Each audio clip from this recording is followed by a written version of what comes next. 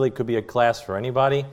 The idea behind this class is last year we had a class that really was about witnessing, our ambassador class, and how many people, just by a show of hands, was able to make any of those sessions? Many of you did. Well, this is kind of like part 2 in effect, because after somebody gets saved, you have to then disciple them, help them, be a blessing to them, help them grow up in the faith. And as you work in the church and minister in the church and be a part of a church body, you're going to be interacting with people. So this is kind of like the part 2 is, okay, how do we now help people, deal with people, minister to people, those that are professing Christ and trying to get their lives in order. And these are principles. I'm hoping by the end of today you'll walk out with some principles that are going to be a blessing to somebody else, but also be a blessing to yourself, because everything we're saying today is something you need to first directly apply to yourself, and then you could turnkey it, and I used a buzzword, and then you could use it for and with somebody else. So let's have a word of prayer, and then we will jump in today. All right? Everything's good over there? All right. Lord, we love you today. We thank you for the Lord Jesus. Thank you, Father, for being that, as I read this morning, that pillar of fire by night and that cloud by day, Lord, to direct our steps in the darkness, Lord, and to direct our steps in the light. I pray, Lord, you'd lead us today, Lord, guide us into all truth. Raise up some folks, Lord, give us a heart for ministry, a heart to work with people, a heart to apply these principles to ourselves. Lord, who is sufficient for these things? Nobody is, Lord. I can't teach this the right way. I confess it openly, Lord. I'm not ashamed to say I need your help, that we need your help. We ask, Lord, that the Holy Spirit would make us those able ministers we need to be. And I pray you just help us to have a good time together. In Jesus' name, amen. I'm going to ask you to turn in your Bibles to 2 Corinthians chapter 3. We're going to be in 2 Corinthians a lot. It's going to, like I said, kind of be our textbook. 2 Corinthians 3. All right. 2 Corinthians 3. We'll do one session, then we'll take a break, and then we'll do a second session. 2 Corinthians chapter 3 is where we just want to start off with. All right. And I didn't have like any handouts, really didn't see fit for them. I'll tell you when things are important, I'll try to emphasize, but just as introduction, 2 Corinthians 3. If you're saved, you are in the ministry, right? We have developed this Laodicean idea that the person that stands behind the block of wood is somehow the minister and you're just the laity and I'm somehow the clergy. That doctrine makes God sick. Right? He actually calls it the doctrine of Nicolaitanism, and it makes God nauseous. He hates it, he says. So I remember when Pat Dean was retiring, maybe back in 2007 in the church in Staten Island, hey brother, he kind of stood up in front of the whole congregation and he said, it's all ministry, beloved. It's all ministry. The way you kiss your wife in the morning, the way you go to church, the way you hand out a tract, everything's ministry, and you're all ministers today. So you're in the ministry just like I'm in the ministry. I may have the big mouth that has to stand up here and be a big mouth, but you're just as much in the ministry as anybody else in here. And in 2 Corinthians chapter 3, Paul is writing to that church in Corinth, and he says, do we begin again to commend ourselves? Or need we, as some others, epistles of commendation to you or letters of commendation from you? Ye are our epistle, written in our hearts, known and read of all men. For as much as ye are manifestly declared to be the epistle of Christ, ministered by us, written not with ink, but with the Spirit of the living God, not in tables of stone, but in fleshy tables of the heart. And such trust have we through Christ to Godward, not that we are sufficient of ourselves to think anything as of ourselves, right? We need God. But our sufficiency is of God, who also hath made us able ministers of the New Testament. Not of the letter, but of the Spirit, for the letter killeth, but the Spirit giveth life. I just want you to notice there that the Lord wants to make you an able minister. And let's just break down, what does that mean? Able minister. Well, I'm an English nerd, so let's kind of break down the parts of speech, shall we? Able is an adjective. It's a descriptive word. It means you're capable. It means you're adept at something. It means you have the power to perform a given task. All right? A minister, that's a noun. Right? Minister means you're a servant. You're a helper. You're kind of like Joshua, who was Moses' minister, the Bible says in Exodus 24. Now, if we take the word minister and we make it into a verb, to minister, that means then to help someone to serve, to aid, to relieve, to give medicines. That's what it means to minister, to give medicines. So let's put it all together for the people in the room. If you're saved, you're supposed to be able to minister. You're supposed to be able to help people with this book. And many of us remember our dear founding pastor, Mel Sabaka. And I remember him not as well as some of you remember him, but I remember him taking that numb hand of his and pounding the pulpit because he had no feeling in the hand. And you'd sit there and cringe, and he's whacking the pulpit with that hand. Was it the right hand or the left hand? Which hand was it? Was it the right hand? And he'd pound that pulpit with that hand. And I remember him saying, the ministry is people. It's people. It's people. And guess what? The ministry is people, and the book you hold in your hand is the medicine chest of principles that you have to be able to minister, give to people. Right? That's the ministry. So my question is, as we launch off, how adept are you at taking the principles of this book and helping someone else? That's like the focus of this class. And to become better ministers, we are going to study 2 Corinthians.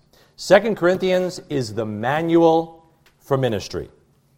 And to understand why I'm saying that, we need to first understand the relationship between, I might write on this board a little bit, I know it's small and some of you are far away, but we need to understand the relationship between, that's a terrible color, all right, 1 Corinthians and 2 Corinthians. I'm not even going to bother with that yet. 1 Corinthians and 2 Corinthians. Go to 1 Corinthians chapter 5. The first thing you got to get is the relationship between 1 Corinthians and 2 Corinthians, and then you understand why I'm making the claim that 2 Corinthians is a manual for ministry. 1 Corinthians is a book of reproof. It's a book where people were doing something wrong. It's a book of dealing with sin. And it's harsh. Let me show you what Paul had to say to these people at Corinth that were steeped in very gross sin. Now, we've all got sins that we're working on, but this was gross sin that it was worse than the lost people they were practicing. And it says in chapter 5, verse 1, "It is reported commonly that there is fornication among you, and such fornication as is not so much as named among the Gentiles, that one should have his father's wife. And ye are puffed up, and have not rather mourned, that he that hath done this deed might be taken away from among you. For I verily, as absent in body but present in spirit, have judged already as though I were present concerning him that has so done this deed." So now Paul's going to give his judgment. Here's the reproof. Here's the harshness of dealing with sin, which has to happen first. "For, in the name of our Lord Jesus Christ, when you are gathered together," so it's a church thing, "and my spirit with the power of our Lord Jesus Christ to deliver such an one unto Satan for the destruction of the flesh, that the spirit may be saved in the day of the Lord Jesus." Now, we're not going to get into all of what that means because some of it's unclear as to what that means, but it means at least this, that there was some harshness that Paul had to do to deal with this person's sin. He had to deliver this person over to Satan. Now, if the church is supposed to be where we're safe, that looks like he was removing that person from the fellowship, withdrawing his prayer perhaps, withdrawing that protection that the church would give to that person, casting that person out, that that person might feel some pain that would be an impetus for that person to repent. That's 1 Corinthians. That happens first. The reproof has to happen first. 2 Corinthians, if you go to chapter 2 of 2 Corinthians now, if 1 Corinthians is a book of reproof, then 2 Corinthians is a book of repentance and restoration. It's not about dealing with sin anymore. It's about directing that saint. Because the blessing is, Paul does this harsh thing that hurts that person in a good way, and that person repents. That person wants to get things right with God. And that person says, I want to come back to the fellowship. I want to get things right with God. Can you help me rebuild my life? That's what 2 Corinthians is about. Somebody that's making something right and needs your help to kind of grow in grace and repair the damage that sin had done. The reproof has happened. The correction has happened. Now we need to help that person. Notice chapter 2, verse 4. For out of much affliction and anguish of heart I wrote unto you with many tears. Not that ye should be grieved, but that ye might know the love which I have more abundantly unto you. He's talking about his first letter. He didn't enjoy that first letter. It was tough. 5. But if any have caused grief, he hath not grieved me, but in part, that I may not overcharge you all. Sufficient to such a man is this punishment. He's talking about the guy that got put out of the church, which was inflicted of many. You guys all put him out. So that contrariwise, ye ought rather to forgive him and comfort him, lest perhaps such a one should be swallowed up with overmuch sorrow. Wherefore I beseech you that you would confirm your love toward him. This is about helping. That's why we're talking about 2 Corinthians as our manual for ministry. The person has dealt with the sin. Now they need direction. Now they need help. Now that person needs to be built up. You can't direct a saint, help him, until you deal with his sin, which might hurt him. All right? We could fix all the outside stuff, but we've got to deal with the root cause. And that is uncomfortable, that is painful, that is often awkward, and there's a place for that. But that's not what this is so much about. This is about, okay, now this person wants help, wants to get right, wants to come back. What are we supposed to do? But I want to say this to you. If you're going to help someone, here's a disclaimer. This is all introduction still. If you're going to help someone, he or she has to first change his thinking about his sin. We can't get to any of the stuff we're talking about today and apply any of the stuff we're talking about today if that person still sees nothing wrong with how he or she is offending God. You take someone that's like messing around with drugs, right? That's unfortunately something we all maybe have that's touched our lives in some point. And we know this until that person acknowledges at least that, you know what? This stuff I'm doing is killing me and hurting me and other people. Until that person is willing to change his or her thinking about sin, what are you going to do? You're helpless. But when that person does turn around, that's when we can jump in. So, this is a principle I'm going to say over and over again. You cannot help someone more than he wants to be helped. So that person first has to be willing to come back, first has to have changed his mind or her mind about sin, has a willingness to come back and get right with God, and that's where all these principles come running in to help us. That's where we need the book of 2 Corinthians.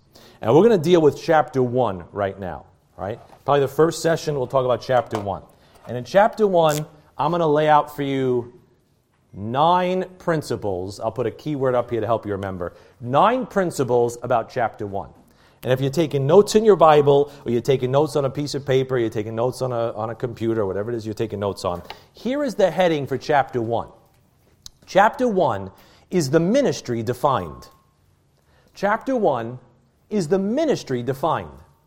In other words, chapter 1 is going to give us all these general principles about dealing with people, ministering to people, being a blessing to people, and we're going to lay out 9 of them. We're just going to walk right through chapter 1 and get this introduction to ministry from the Holy Spirit of God.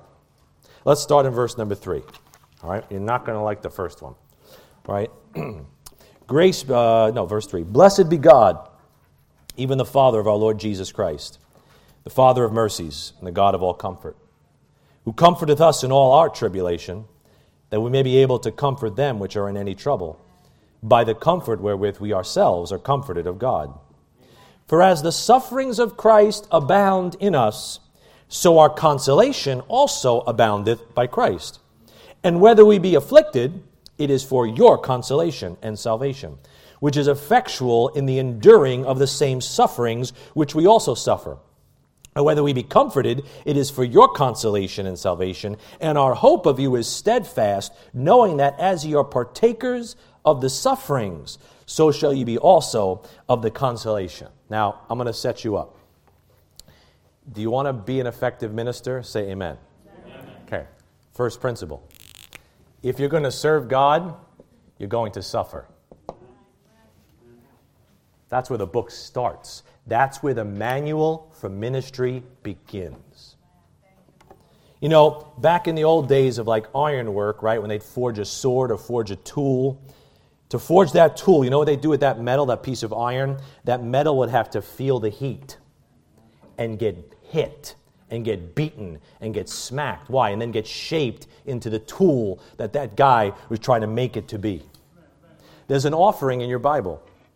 In Leviticus chapter 2, he talks about the meat offering. And the meat offering was a picture of our service for Christ. Something that would be meat for somebody else. You know what that meat offering was supposed to be? Fine flour. Something that was ground and pressed and refined.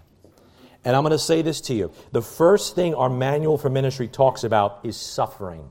Because you're the tool who's got to feel the heat. You're the tool that may take the hits to get shaped. You're the flour that might be ground and refined and pressed that you might be able to serve and bless somebody else. And the first principle that we're laying down is this, that if you're going to serve, you've got to go through some things. And you're going to go through some things. And if that scares you, oh, so be it. But it doesn't mean you're all going to get diagnosed with cancer. It just means that you're going to go through some things. You know what we laugh about sometimes? At least I laugh about it. How does a Catholic priest counsel a husband? Amen. You know, I mean, you're not married, you don't have children, and you don't have a regular job. How are you going to tell me what it's like to be married, have children, and have a regular job? We say, well, then how can you help someone else? Like, how can you help someone else if you've never experienced any hardship, any difficulty? Look at verse number 4 and verse 6. If you read verse 4 and verse 6, the things you go through are to help you help other people. We can't lose that perspective, brethren. We can't lose that when we're going through something. I will be, total disclaimer. I hate the fact that my son is a patient at Sloan Kettering. I hate it. I hate that he has to get operated on in a couple of weeks. He's running around fine and healthy. It drives me crazy. I'll be just totally transparent. But you know what? Since my son and my family has gone through a little of that stuff, guess what? I understand some things now. You understand some things now that you've gone through stuff. Got a different perspective about death, different perspective about sickness, different perspectives about betrayal, different perspectives about all the stuff people wrestle with when you have felt it a little bit. Look at verse number 8. You know why the Lord really lets you suffer? Want to see what Paul said? For we would not, brethren, have you ignorant of our trouble, which came to us in Asia, that we were pressed out of measure, above strength, insomuch that we despaired even of life. Paul wanted to die sometimes, folks. Paul was just like, man, Lord, I can't take this anymore. I mean, that's not an unspiritual, foreign feeling, because Paul had that feeling. But we had the sentence of death in ourselves, that we should not trust in ourselves, but in God which raiseth the dead. You know what affliction does? Affliction trains the minister to come to the end of himself. Amen. Affliction is where you get put in a place where you have nowhere to look but up. Amen. And nowhere to turn to but God. And the Lord's like, now we can work. Because until you're leaning on your arm, you're not really an able minister. But when you really learn to fall on God, suffer. That's all it says is suffer. So the first key word is suffering. Can you just give you one disclaimer, though? Can you go to Job 34? I want to put, in case your heart is thinking God's a sadist or some kind of, cruel person. Job 34. Look at, you might want to add this verse into your pipe so you could smoke it. Job 34:23, speaking about God. And this is a good counterbalance to what we just said. Job 34:23. It says, he will not lay upon man more than right, that he should enter into judgment with God. Even though the Lord is going to maybe let you go through some things to make you a minister, I want to say this, God is never going to give you too much. Amen. He never will give you too much, because if he gave you more than you could handle, you'd have a reason to accuse him. So you're going to see people go through things, you're going to go through things. Let that verse be the counterbalance for yourself and others. That, you know what, Lord, it may be rough, but you can get me through this. You can give me the grace. Let's go back to 2 Corinthians. Let me give you the second principle. All right, suffering is where we start.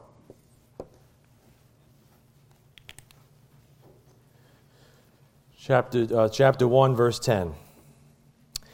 It says, who hath delivered us from so great a death, and doth deliver, in whom we trust that he will yet deliver us. The second principle is this, that there is always hope. Amen. There is always hope, no matter how bad the situation looks, no matter how hopeless the scenario looks, there is always hope. You have got to believe that. If you don't believe that, then just go out for breakfast.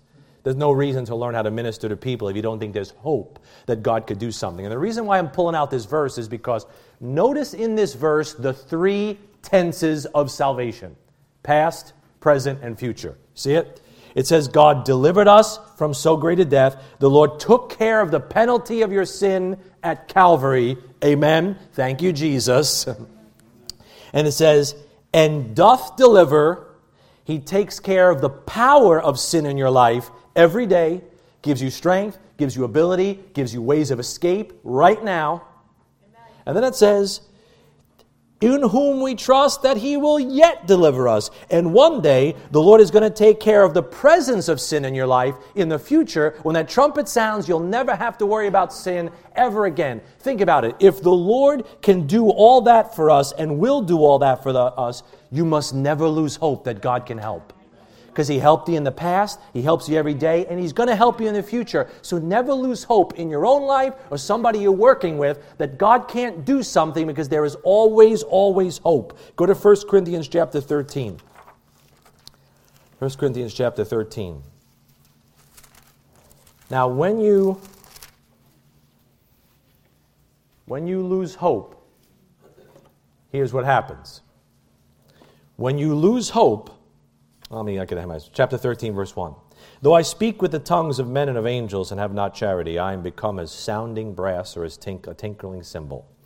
And though I have the gift of prophecy and understand all mysteries and all knowledge, and though I have faith so that I could remove mountains and have not charity, I am nothing. Above all else, the minister must have charity. You know what charity is? It's God's love in action. Love is this way. Charity is this way. If you're loving God, there's supposed to be charity coming out this way. You want to know the attribute, one of the qualities of charity is? It's down in verse 7. Here's the qualities of charity. Charity beareth all things, believeth all things, hopeth all things. Having charity means we never lose hope that God can help someone. That love in action means, you know what? I still have hope that God can do something in this situation for you if you're willing to do it God's way. You have to remember, you have to believe that there is always something you can do with God to make things right. Families got kids that are going wayward, there's something you can do. Marriage going to hell in a handbasket, there's something somebody could do. There's always something somebody can do with God to make things right. Doesn't mean it's always going to come out rosy, but there's always something you can do. You are never hopeless and you are never helpless as long as you're breathing and you've got this book. There is always hope. You've got to believe that. Because when we lose hope, here's what happens. We're too street smart. Oh, I know what he's like. Or I know what she's like. And that skepticism is not a spiritual gift. That skepticism does not come from the Spirit of God. That comes from the flesh, that comes from the world, that comes from being hurt by people. But if you're going to be a minister, you've got to maintain charity. Because when we lose hope that God can help somebody, how can we possibly minister? If I don't believe that you could actually turn things around, what is the business I'm going to have discipling you or helping you or answering your phone call? I should just say I just give up and throw in the towel. I'll see you on the other side. We've got to hold on to hope because God says charity hopeth all things. Go back to 2 Corinthians. How's that so far? So far, so good? All right, these are just general things about the ministry, all in chapter 1. All right? Number 3. All right? Go to verse 11. Verse 11. Ye also helping to get, this is 2 Corinthians 1:11, I apologize. Ye also helping together by prayer for us, that for the gift bestowed upon us by the means of many persons, thanks may be given by many on our behalf. Here's what I want to also say. The able minister must be a prayer warrior. This marker stinks. All right, I'm trying to write pray, but this is a terrible marker, so I'm going to all day. All right, let me see if I got another one. Pray. The able minister is got to be a prayer warrior. That's a great way that you can help if you can pray. He says, helping together by prayer. You know what Hudson Taylor said? He said, it is possible to move men through God by prayer alone. How's your prayer life? As you intercede for people and get between God and men for people, which is what a minister always did in the Bible, right? Go to 2 Corinthians 10. Let me show you something. 2 Corinthians 10. 2 Corinthians 10, verse 4. Bible says this, for the weapons of our warfare are not carnal, but mighty through God to the pulling down of strongholds. The able minister needs to be able to get a hold of God to help. All the stuff we've got, Bible verses, tracts, principles, church, men's meetings, ladies' meetings, discipleship 1, discipleship 2, all the weapons we've got at our disposal, guess what? They're only mighty through God. Unless God moves in that person's heart and does something in that person's life, nothing's going to happen. So you've got to be able to get a hold of God. And before you go to men for God, you've got to be able to go to God for men. You've got to speak to God on their behalf. If not, you're going to make a mess because you're dealing with some powerful weapons. You've got some powerful weapons at your disposal. If you're not learning how to use those in that private prayer closet with God, you're going to hurt somebody. Listen, some of you are packing at home, right? Some of you might be packing now, I don't know. But you know what? If you never learn how to use that weapon, if you never learn how to use that gun, right, by listening to instructions, you know what you're going to do? You're going to hurt somebody. You're going to hurt yourself and you're going to hurt somebody else, right? The weapon is just a weapon. It's what it does in the hands of the person that wields it. And those weapons are made mighty through God. If you don't pray about the weapons of our warfare, you might hurt somebody. You might take that Bible that's a hammer and hurt somebody with it because you didn't sanctify what you were supposed to say in prayer. Praying is big. What is Jesus Christ? Isn't Jesus Christ the model minister? Isn't he? What's he doing for us right now? He's praying. He's interceding. He's beseeching God for us. Night and day, he ever liveth to make intercession for them. So you know what you want to do if you want to really be a help to somebody? Pray. Pray for them. That's number 2. That's number what? 3? Number 4. Go back to 2 Corinthians, number 4. All right? Again, these are general principles about the ministry. We are down by verse number 12. 2 Corinthians 1, verse 12. Paul says, for our rejoicing is this, the testimony of our conscience, that in simplicity and godly sincerity, not with fleshly wisdom, but by the grace of God, we have had our conversation in the world, and more abundantly to you word. Next principle is this, and I'll explain. I'm going to write the word testimony up here. And here's the principle. As you work with people and minister to people, let your testimony be that you always did your best before God. He says the testimony of our conscience is that we just tried our best. Right? Let the testimony be that you just did the best your conscience told you to do and to be. You know what conscience is? The word conscience is 2 words put together. Con, which means with, right? What? Arroz con pollo, right? Chicken with rice, right? Con means with. You like that, right? That was not in the notes, but it's making me hungry. Right? And science means knowledge. So your conscience is that inner knowledge that you have, that inner understanding. And not everybody's got the same conscience in here. We've got some different understandings about things. A young Christian may not have the same conscience towards God about somebody that's maybe a little older, but it's what you know and understand. Now look at Acts chapter 24. Let me just show you the testimony of Paul in some spots here. Acts 24. If I'm going too fast, just give me a slow down gesture or something. All right, Acts 24. Acts 24:16. Paul's giving his testimony. He's defending himself before these accusers. And in Acts 24:16 he says, and herein do I exercise myself to have always a conscience void of offense toward God and toward men. Paul always tried to do his best before God and men. That way he wanted that to be his testimony. I did the best I could. Like Jesus said to that lady, she hath done what she could. Right? That should be your testimony as you minister to people. Go to 1 Timothy chapter 1. 1 Timothy chapter 1. Timothy is Paul's protege now. And he's going to give Timothy the same advice. 1 Timothy 1, look at verse number 19. 1 Timothy 1, verse 19.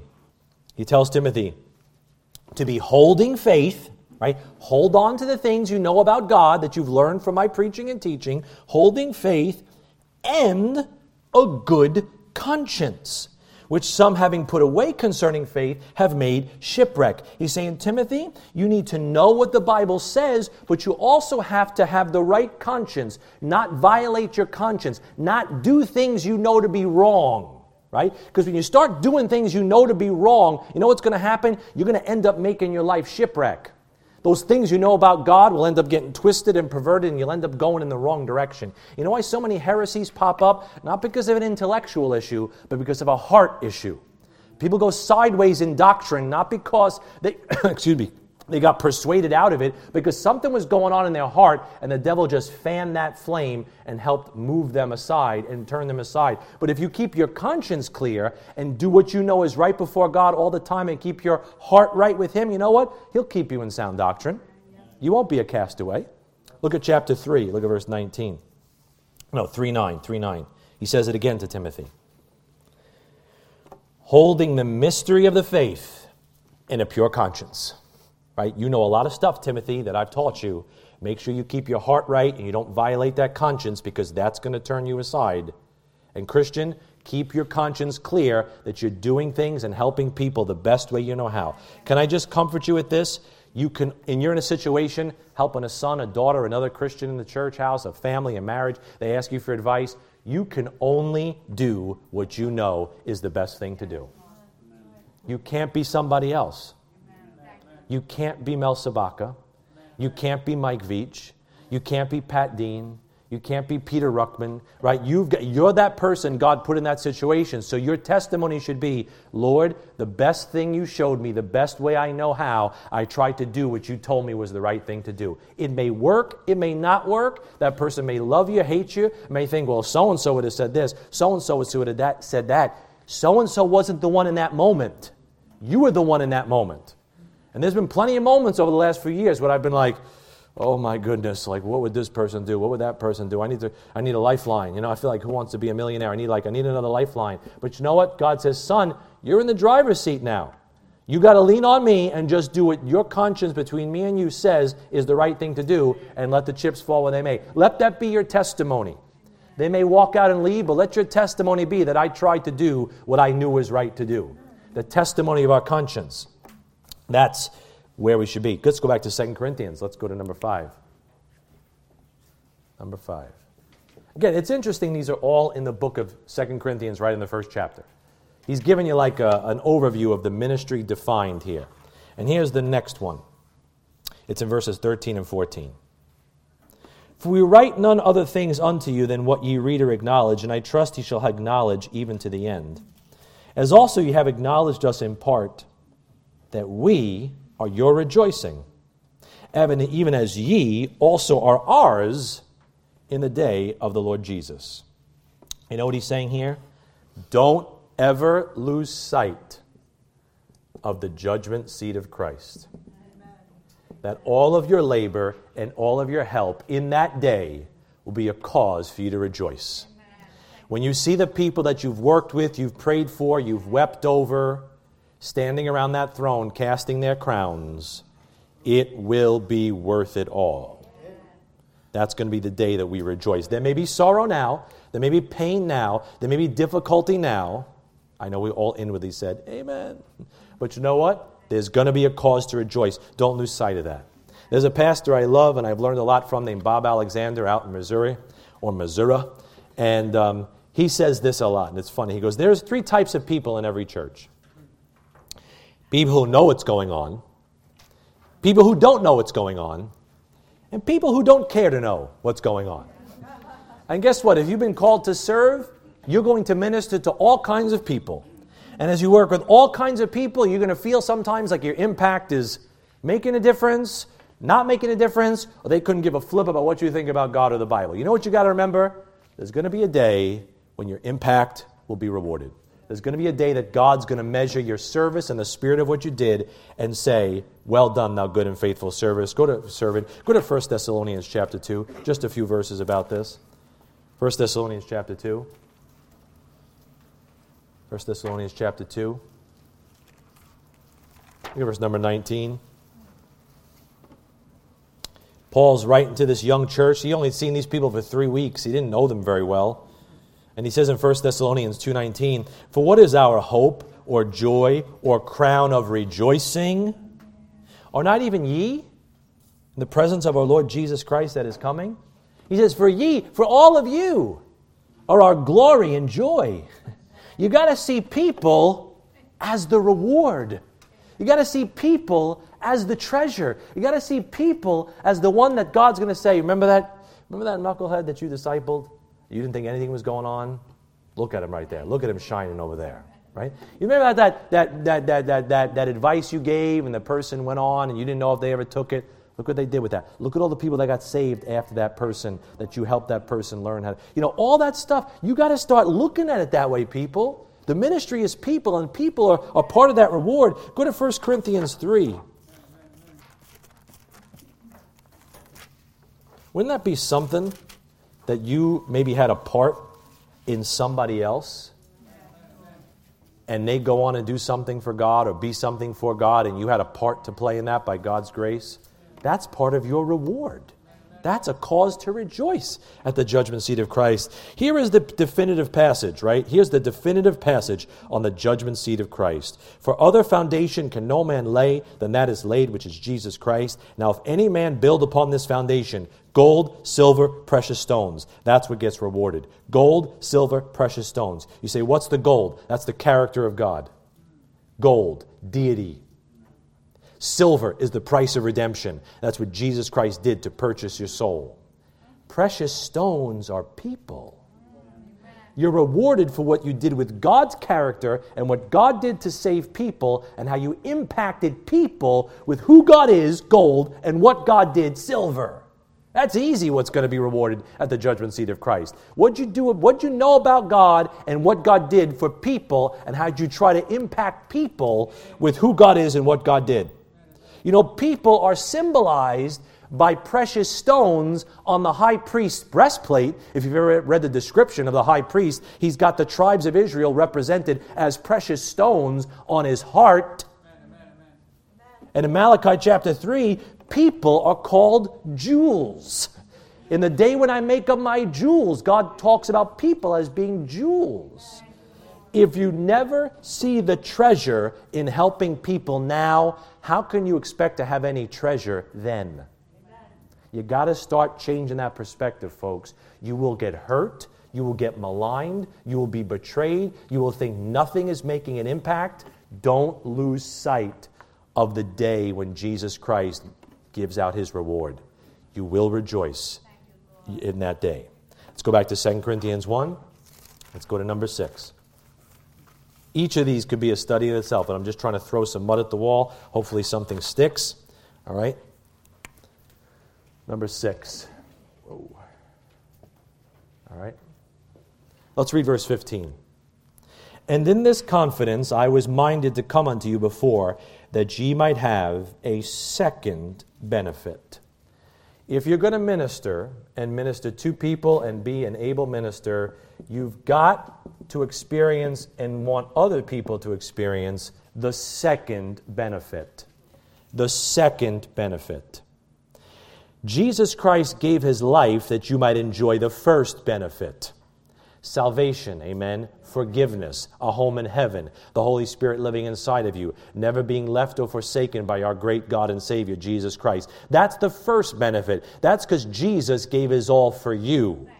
The question is, will you give your all to Jesus Christ that God might enjoy the second benefit and see the second benefit in you? The first benefit comes from everything God did. The second benefit comes from what you're willing to give. And you're trying to... That's the end game of ministry. That's the end zone we're all trying to move people towards. We're trying to see and show people that it's worth laying your life down now that you might experience the second benefit. Oh, salvation is great and wonderful, but that's not where God wanted to stop. That's where God wanted to start. That's everything we're trying to do on Sunday mornings, discipleship, conversations, men's meeting. We're all trying to move people to being willing to lay their lives down. I'm not saying as a martyr, but just being willing to lay their lives down that they might see the second benefit, victory, the glory of God in their life, God using them in an extraordinary way. That's the end zone of ministry. That's, sometimes I watch young kids play basketball. My kids are a little older now, so they just hit each other when they play basketball. But you watch little kids play basketball, you know what they get fascinated with? Just passing the ball around. And just dribbling, right? They all want to dribble. Pass the ball. The coach is going, pass the ball. And they're like, I got look what I got. Look what I got. They forget that you're supposed to try to get the ball in the hoop. That's the goal. When my kids were on a team one time and the coach had to grab everybody and say, guys, the goal of the game is to score, right? And the goal of ministry is to get them towards the second benefit. It's not just, okay, I fixed your marriage problem, I helped you with this doctrinal question. No, we're trying to move people to see that Christ is worth it to lay their lives down and give them their all so they might see His all in their lives, the second benefit. But you've got to experience that first in your own life. If you never come to that place, it's hard to teach somebody else about that. So every principle we're saying here is something you first got to taste and experience. You've got to come to the place where you say, you know what, Lord, I still got to work this job, I still got to do this, I still got to do that, but I want to give you all of me. When you get to that place, then you could talk to somebody else about it. Number 7, right there in 2 Corinthians. I'm going to call it this. 7 is...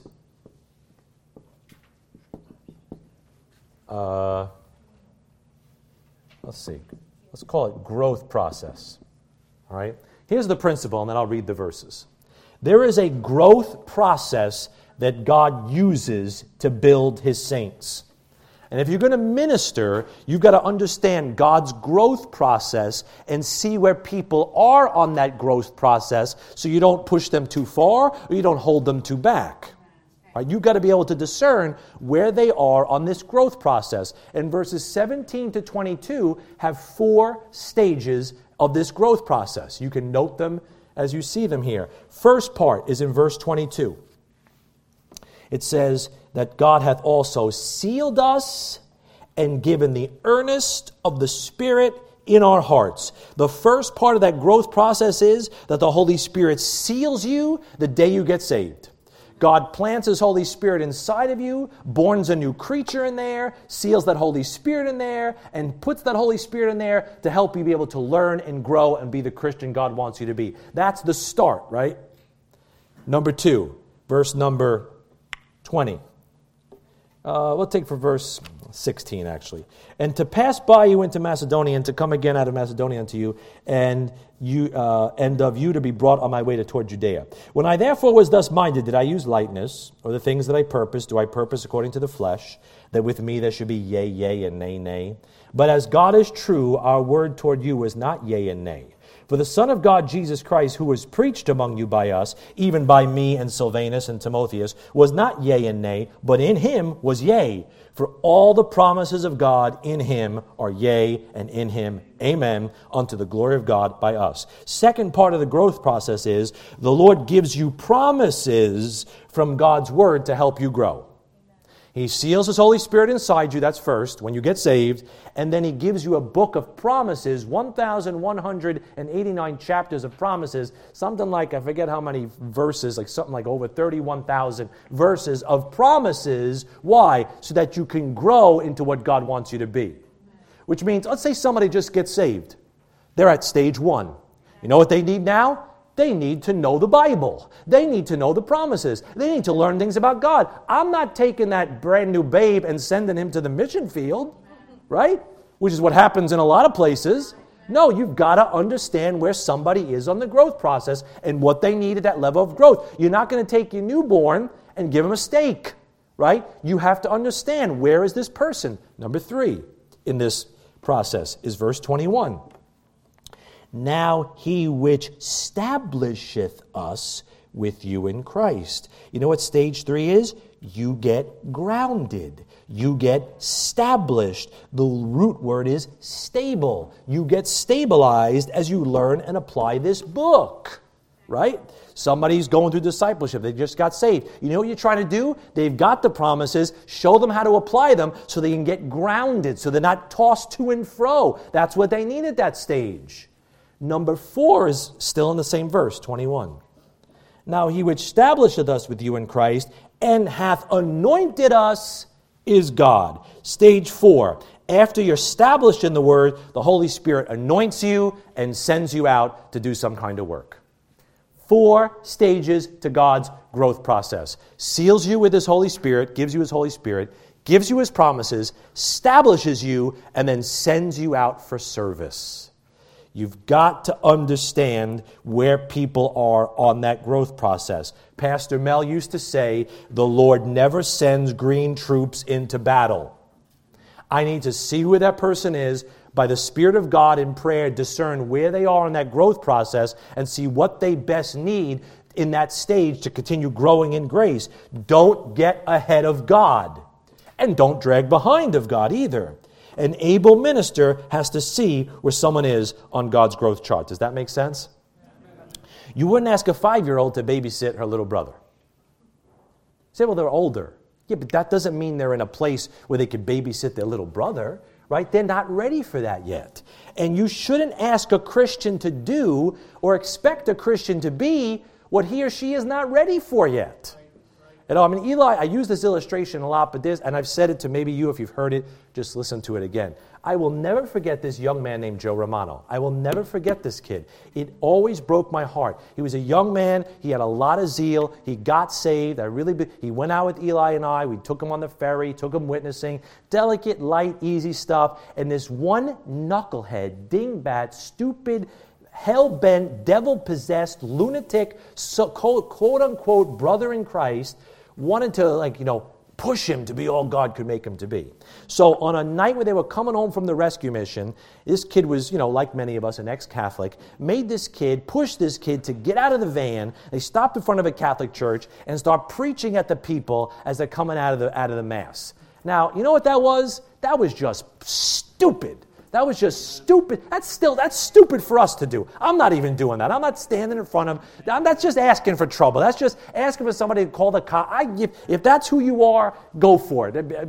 Whatever. But this was a young kid. You know what happened after that? He was never the same after that. It was just like a burden put on him to be something he wasn't ready to be. That was like spiritual warfare he wasn't ready to take. And his whole life spiraled out of the control. And now, I don't even know if that kid would call him. He's a young man now. I don't know if that guy would even say he's a Christian anymore. He got so jaded and angry at God and so jaded and angry at Christians. And he figures, I'm doing all this for you, God. Where are you when my grandmother's sick? You know what? He wasn't ready for that. The kid had to fall in love with Jesus, grow in grace, get the promises, get stable, and then maybe God would have made him a missionary somewhere. But this dingbat who wanted to put a notch on his belt and say, look what I made this brother do, this pharisaical nut job, I can't say enough about him, it just strips my gears about that, ruined a brother, because he didn't recognize where he was on the growth chart, because he didn't have enough discernment to save a nickel. I don't know, it was just a mess. Sorry about that. I was a little preaching in there. Had to get that out of my system. So recognize where people are. Hey, if you're saved like 5 years or less, you know what you got to do? Get the promises and get stable. Fall in love with the Savior, grow in grace, get some roots down, and God will give. Listen, God will use you when it's time to use you. We're not supposed to push people along. Take that 6-month-old, walk. I said walk. This is how you walk. They're just not ready for that. Right? We're a teacher, right? We study cognition and cognitive development. I'm not explaining to a 7-year-old the symbolism of the Great Gatsby. Right? Their brain is just not ready for that. I could say the same words to them as I say to a 15-year-old, but they can't grasp a symbol, a theme, right? The metaphor. What is that to them? No, you got to recognize what people are. Verse 22. Here's our next. Number 8. That was not all in the notes. All right? All right.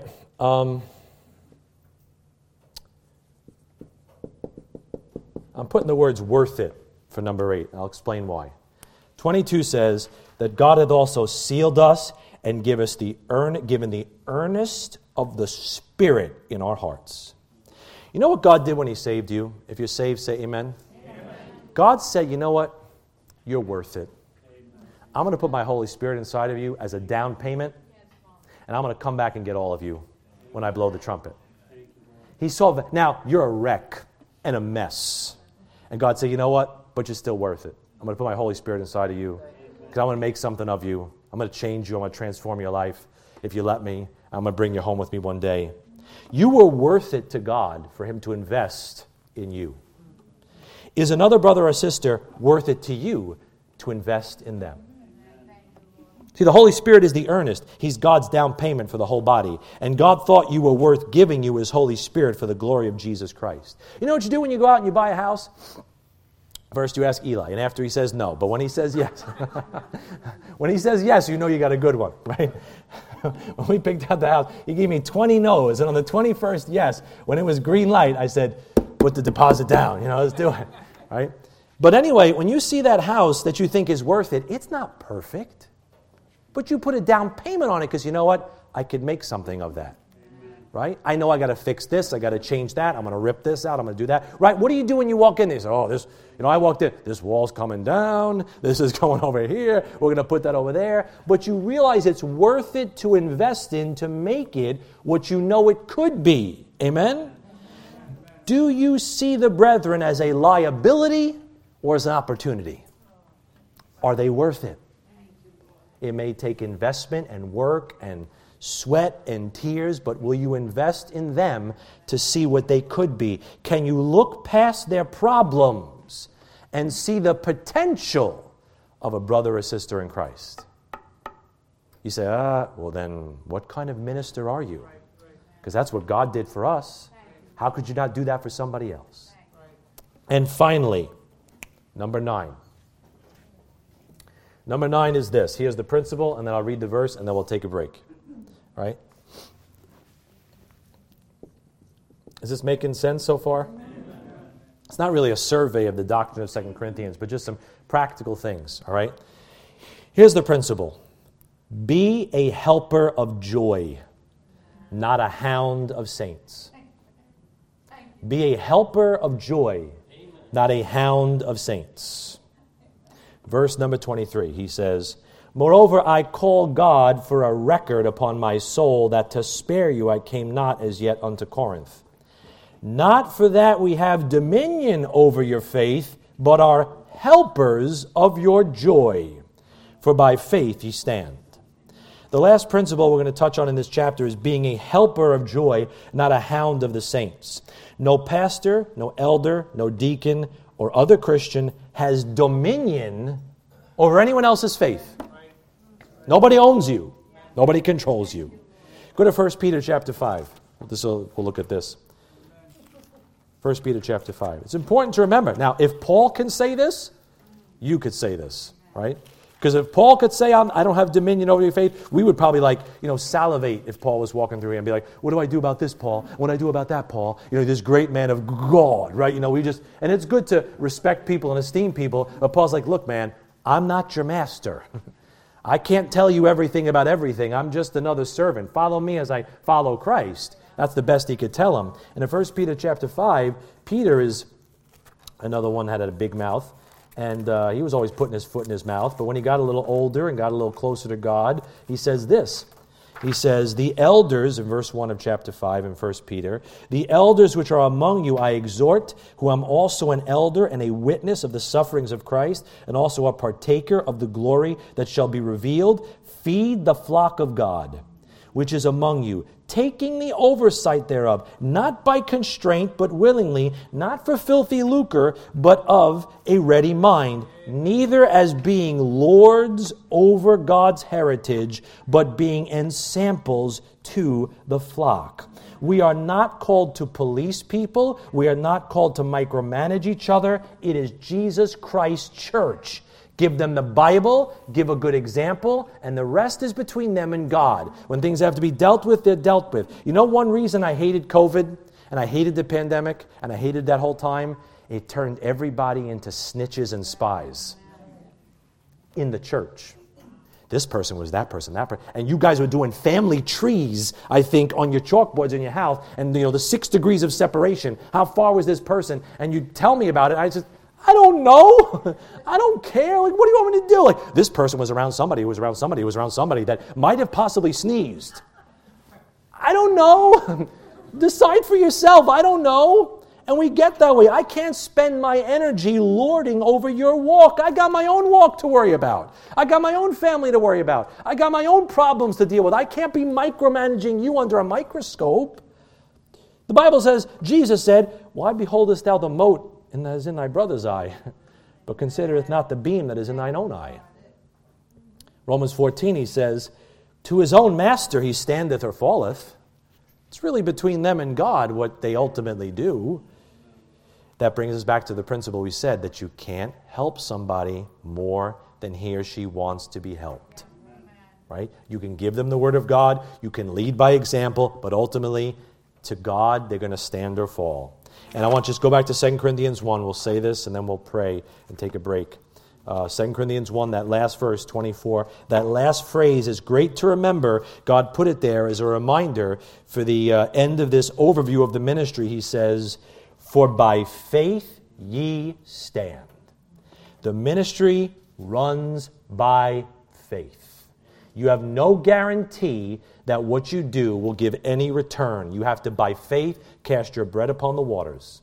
And hopefully, Lord willing, after many days, you'll take it up again.